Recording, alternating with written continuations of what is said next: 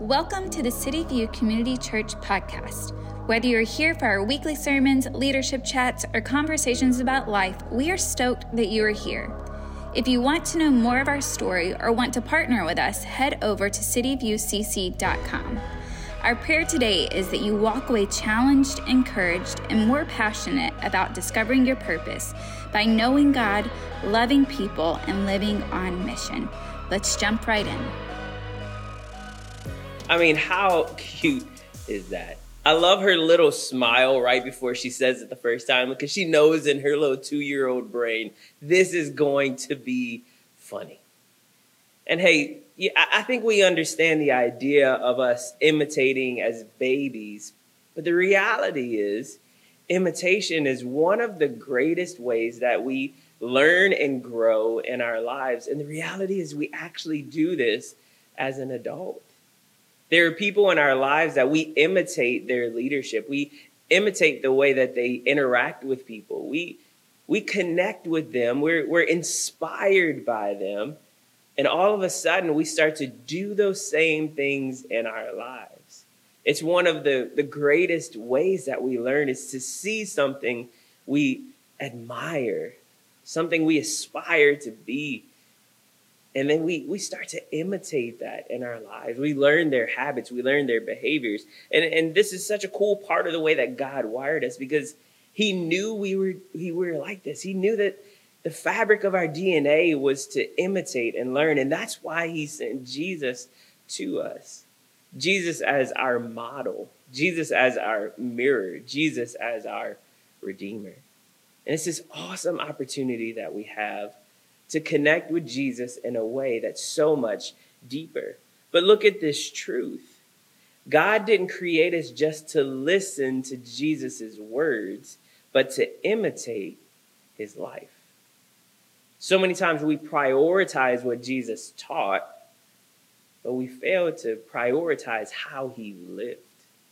We have the opportunity to imitate that in our lives. In the infamous weeks leading up to March of 2020, the season we all know as doomsday of COVID hitting the planet, I came across this practice within the Jewish culture that just rocked me to the core. It just was so fascinating to understand this piece of Jesus's upbringing, part of his culture. Now, I had no idea that in the weeks to follow, I would be living this out in a really practical way as the world shut down and we had to shift towards this type of discipleship, this type of development. But the beauty of this practice that I'm going to share with you is that we're called to do this in our lives. So this practice, what would happen in the Jewish culture, the kids would go to school from ages 5 to 12, and their textbook was actually the Torah. It was the first 5 books of the Bible, the books of Moses. And then what would happen is at the age of 12, the best of the best would continue on in their education. They would attend this second level of classes from ages 13 to 15. And then this exclusive group was pulled from those 13 to 15-year-olds for another level, the final level, that was extremely exclusive, and it lasted the longest from age 15 to 30, this 15-year period of time. And what would happen is, in order to participate, a rabbi would invite you to be a part of this process, this development process that would lead to the potential of you becoming a rabbi at the age of 30. And they called this process, those who were chosen in this group, they were the Talmidim. And the Talmidim would eat food the same way that the rabbi did. They would go to sleep the same time that the rabbi did. They would wake up in the morning the same time that the rabbi did. Most importantly, they would read the Torah and understand God's word just like their rabbi did. And it was this picture that was painted about this process for the Talmidim, that the dust from the sandals of the rabbi would be on the feet of the Talmidim. That this dust would pass to them because they were walking side by side through life for 15 years. Everywhere that the rabbi went, the Talmudim followed. Everywhere that he stayed and he slept, and what he learned and what he did and who he connected with, the Talmudim followed and they learned. And the dust from his feet, from everywhere he walked, would be on theirs. It was this transferable development and connection with God. And it was this beautiful picture of what it looked like, because this is what Jesus did with his disciples. Now, he didn't have 15 years to do this with them. For 3 years, every day they woke when he woke, and they slept when he slept. They connected with him. They traveled with him. They learned from him. The dust from his feet got onto theirs. And it was this connection of understanding him daily and understanding how he was wired every moment of the day. And as I was reading this, I felt like the Lord made it clear that this is what we're called to as a church. This is what we're called to do in our lives. That we want to be a place where we're walking side by side with people, that we're learning and growing and developing and connecting with Jesus in a way that the dust from our journey heading towards Jesus is getting on the feet of other people, because we're bringing them alongside of us. That they're a part of our story, that they may not be at the same connection level as we are with Jesus, but they're right next to us, experiencing us and seeing this. And we can help them see our teacher, Jesus, in practical ways, in the way that we handle success, in the way that we handle failure, in the way that we handle struggles, in the way that we handle loss, the way that we handle chaos, all of those things. We get to walk side by side with people, and their lives are impacted just like the Talmudim. You see, this was the picture in Jesus' mind as he spoke the greatest challenge that we were given, the Great Commission. As he was heading back to heaven after he rose from the grave, he left every one of his followers in that moment and every one of us as followers of him for generations to come this challenge in Matthew 28.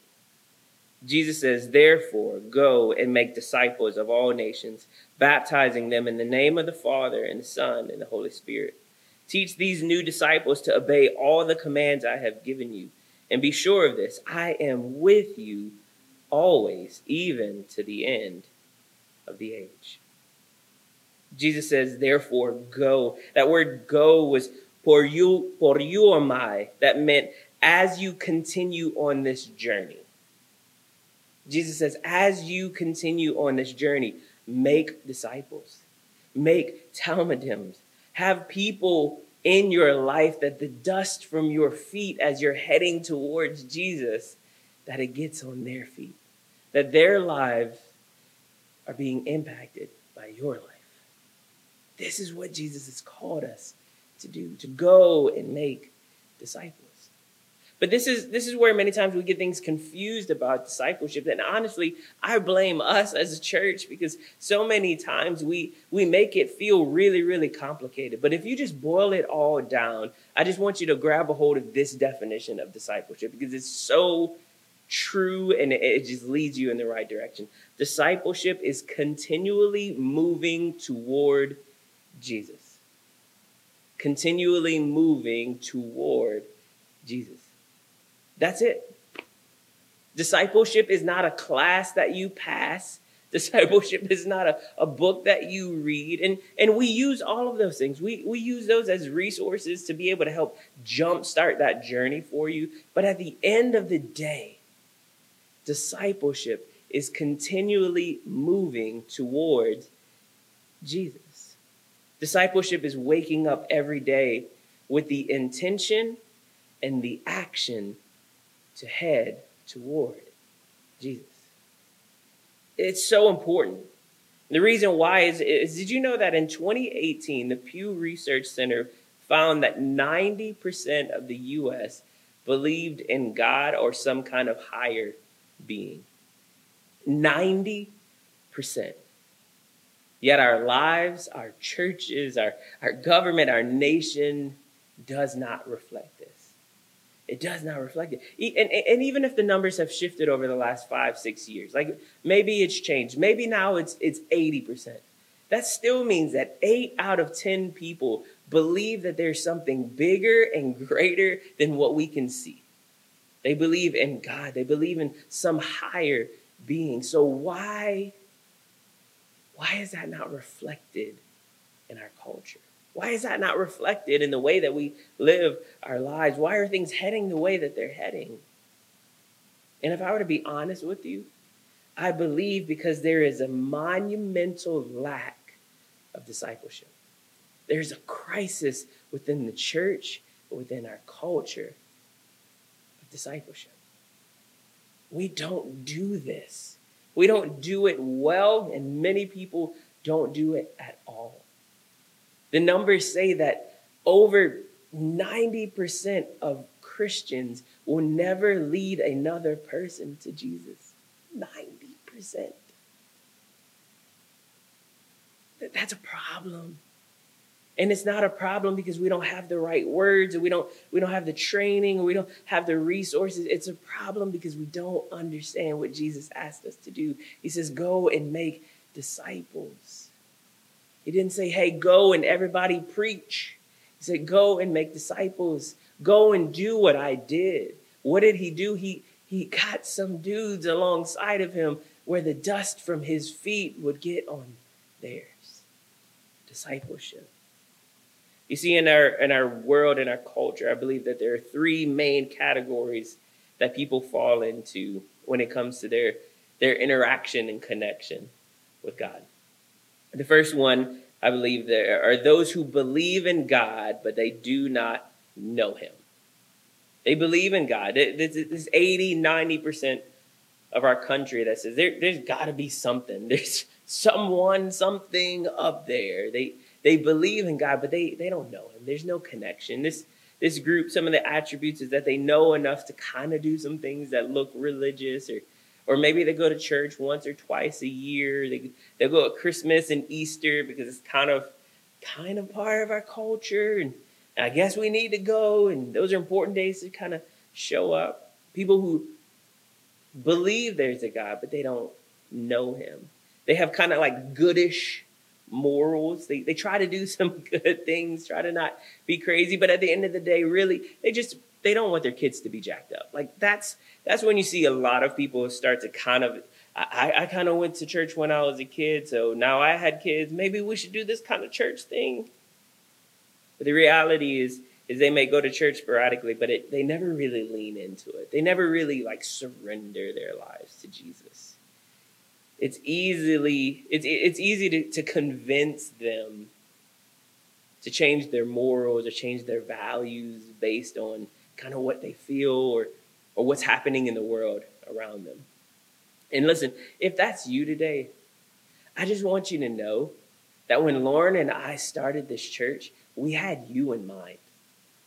We had you in mind. Those of you who wake up that you feel like, I feel like there has to be more to life than this.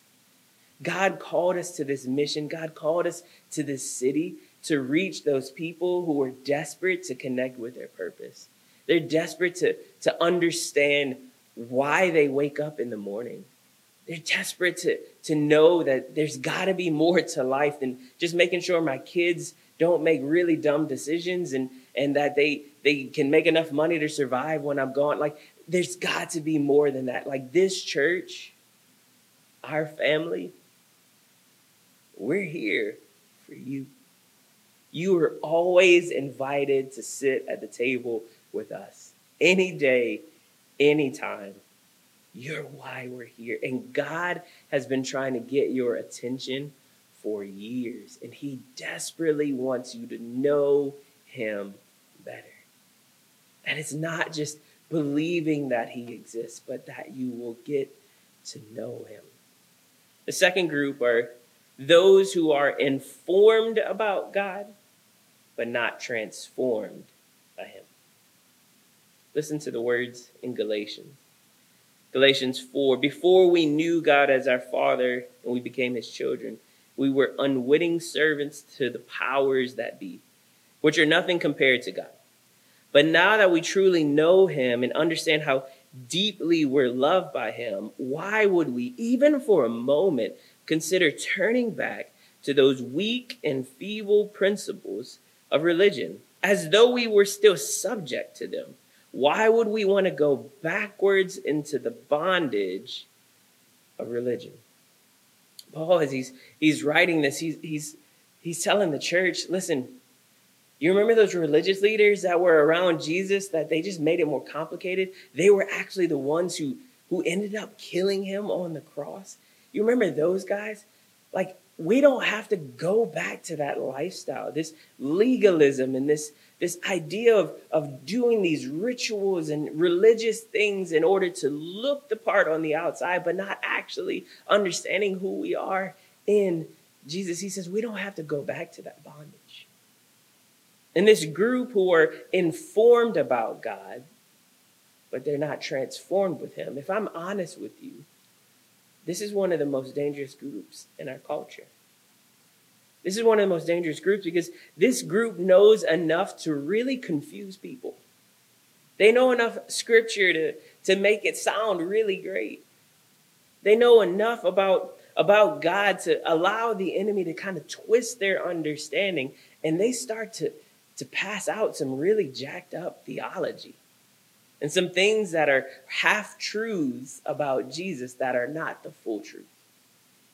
This is a dangerous group. There's a label that I heard for this group about 15 years ago, and when I heard it, it absolutely wrecked me. It's this label called the Christian atheist. It's those who believe God exists but live as if he doesn't. This group of people, they're marked by doing whatever it takes to kind of alleviate their guilt, but they never actually allow God to change their heart.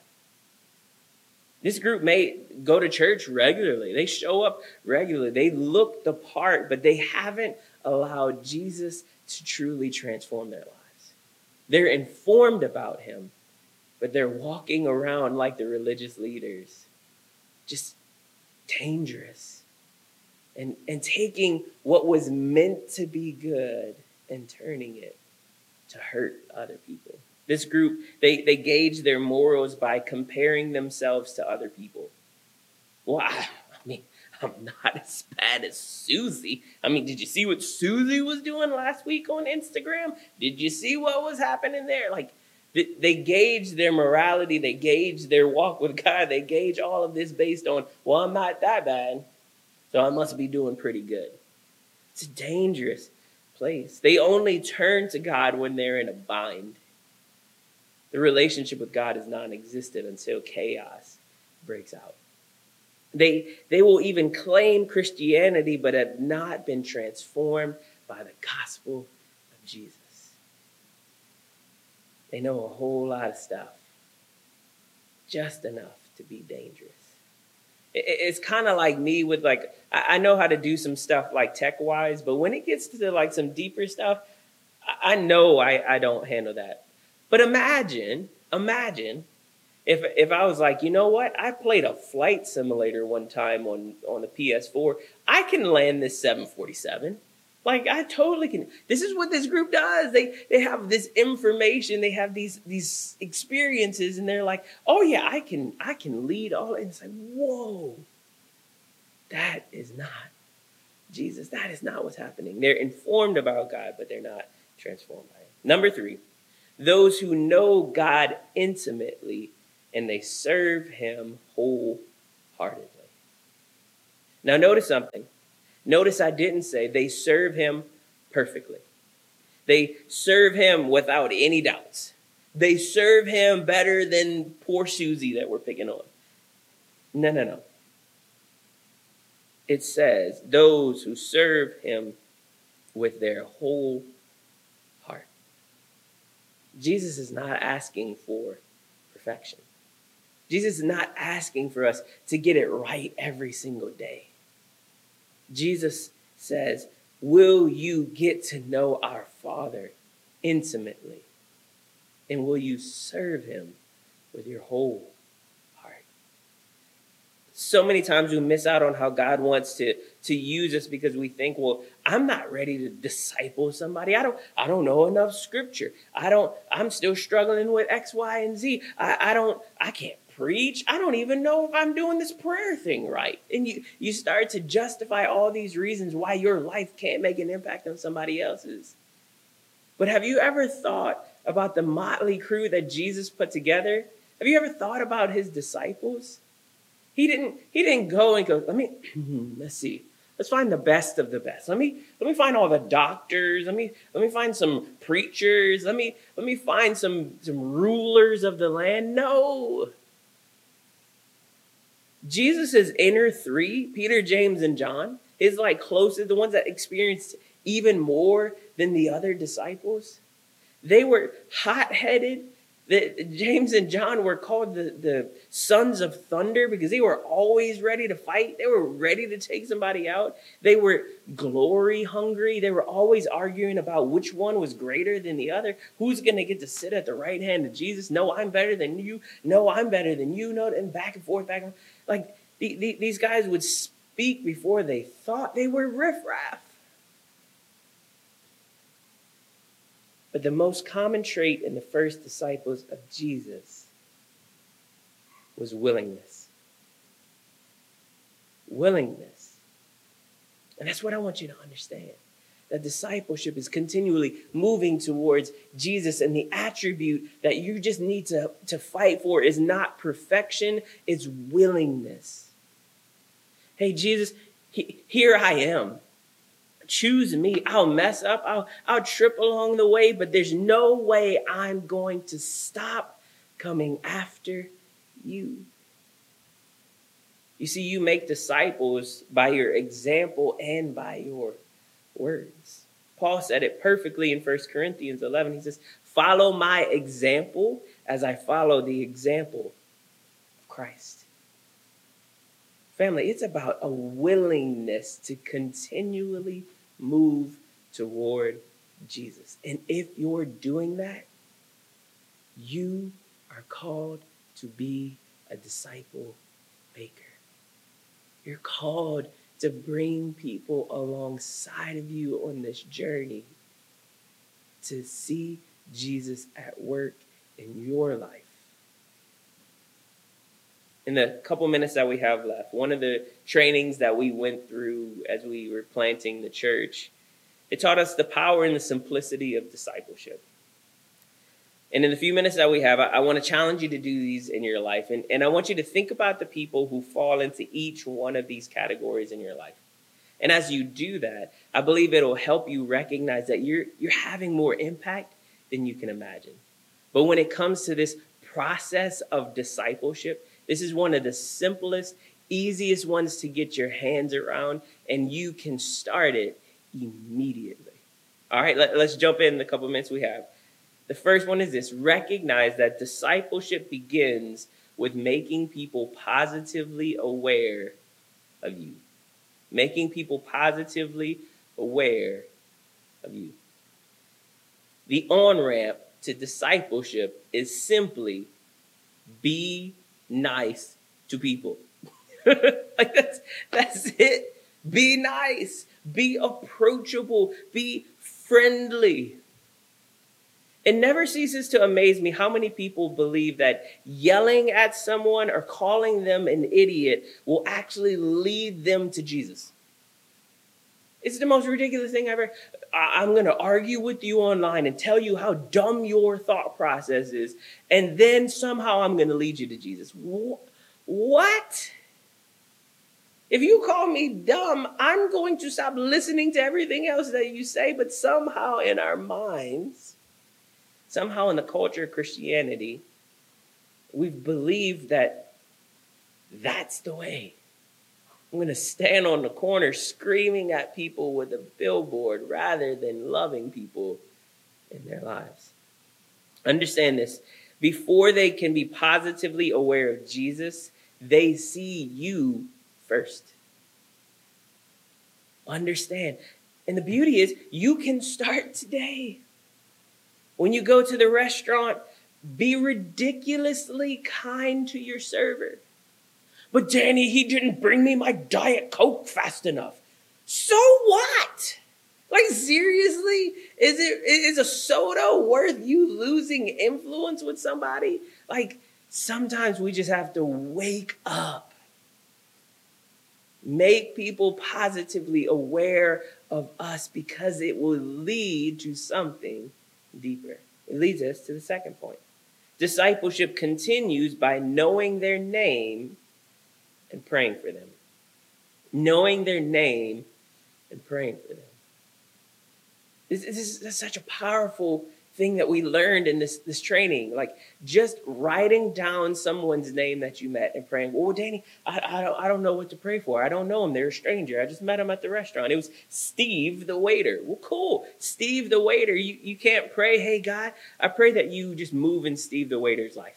That you just show up in a way that he sees that you're real and that you can help him with whatever he's aggravated. That simple of a prayer is powerful. Since 2005, I have had the disadvantage of people knowing my name because I've been on a stage and me not knowing theirs. And it leads to some really awkward interactions sometimes because people feel like they like completely know me and they're like, hey, Danny, it's so good to see you. And they just jump in and I'm like, have I met you before? Have I not met you before? I don't really know. You know my name, but I don't know your, like, names are important. They matter. It's the reason why all throughout the Bible we see people who are named. Getting to know someone's name and praying for them is a game changer. Think about it. Have you ever been in a room with a bunch of people that you didn't know and all of a sudden you hear someone call your name out? And just like one person knowing your name decreases your anxiety exponentially. Know people's names and pray for them. As we were relaunching after COVID as a church, we passed out these like little mini notebooks to everybody in the church. And we encouraged them, hey, write down the names of the people that you meet. And every day or every other day, just take a few minutes to pray over them. And it creates this spiritual atmosphere. It just creates this mindset that your eyes are open to see the people in your life, that you're looking to learn their names and pray for them. It leads us to number 3. Discipleship deepens through relationship. They know your name. You know their name. You share a meal together. You grab coffee together. Your kids play together. The conversation moves past and deeper than, man, it's getting hot outside. Oof. Did you see the Padres game last night or last week or one of these days? Like, it moves into something deeper. All of a sudden, the transparency is built about work struggles or family tension or personal challenges. And you have the opportunity to say to them, hey, you know what? I've actually been praying for you. Like, you didn't know it, but I wrote your name down when we first met. And like, just every once in a while, just pray that God would do something in your life, that God would help you out. So I would love to pray for you with this situation at work, or pray for you with this situation with your wife or your husband, with your kids. Like, I'll continue to pray. And now I know what to pray specifically about. Like, it changes everything. And number 4, relationship leads to spiritual conversations. Relationship leads to spiritual conversations. It's through all of this that we get to this place that we can begin to talk about Jesus. You can talk about how you lean on Jesus and you connect with him when you're in those moments of crisis and chaos and how he handles it. You see, so many times we run away from discipleship because we assume that we have to jump straight to, have you made a proclamation of faith in Jesus Christ as your Lord and Savior? It's like, what? I don't want to go. Wait, what? Connect with people. Be kind to people. Learn their name and pray for them. Build a relationship. Go to coffee with them. Have them over for dinner. Go on a play date. Go walk your dogs together and just be in relationship with people. And as the dust from your feet begins to stir up as you're moving towards Jesus, it will get on their lives. It's so Simple. So many times we assume that we have to be the one who plants the seed in their life, and we have to water it, and we have to make sure that it grows perfectly, and that we have to be the person who eventually like has that prayer moment with them where we lead them to Jesus. But you have to understand that you can't control the growth of the seed, but you can tend to the health of the soil. You can't make someone love Jesus. But you can be in their life where you tend to the soil in the way that makes their heart more receptive to Jesus than it was before they met you. It's a challenge for us moving forward. Family, you were called to make disciples as you go about this journey. You were called to this. So ask yourself, who am I taking with me on this journey? Who am I making positively aware of me and making them positively aware of Jesus? Who am I learning their names and praying for them? Who am I building relationship with? Who am I having spiritual conversations with? Here's the scary part. If you look around and there's no one who's picking up the dust from your feet, it's time to stop. It's time to open our eyes. It's time to get our sight off of our own issues and recognize that you were called to go and make disciples. It doesn't say go and change their lives, go and put this pressure on yourself. It just says as you go about this journey, there should be someone alongside of you. And if there's not, Jesus is challenging you today to open your eyes. The harvest is plenty, but those who will make disciples are few. I believe God is calling you today to take a deeper step in this faith journey and recognize whose life you can be impacted. Let's pray. Jesus, thank you so much for this challenge. Jesus, thank you that in these moments where we overcomplicate it, we make this so much harder than it needs to be. I pray, Jesus, that you would just inspire us to recognize that discipleship is simply moving toward you. That as we do that, as we move towards you, Jesus, that we have the opportunity to bring people alongside of us through these simple ways of connecting, being kind and praying for people and building relationship and having conversations and looking for those spiritual moments where we can go a little bit deeper in the conversation with those that we've had some time with. Jesus, would you open our eyes to see? Open our eyes to see the way that you're wanting to use us. But Jesus, I pray right now for this overwhelming willingness within the people who are hearing this today. That we would be marked like the disciples were marked, with this willingness to follow wherever you lead, follow wherever you want us to go. That we'd be willing to impact the lives of the people that you've placed in our lives. And Jesus, I am so incredibly thankful that you have invited us into this journey.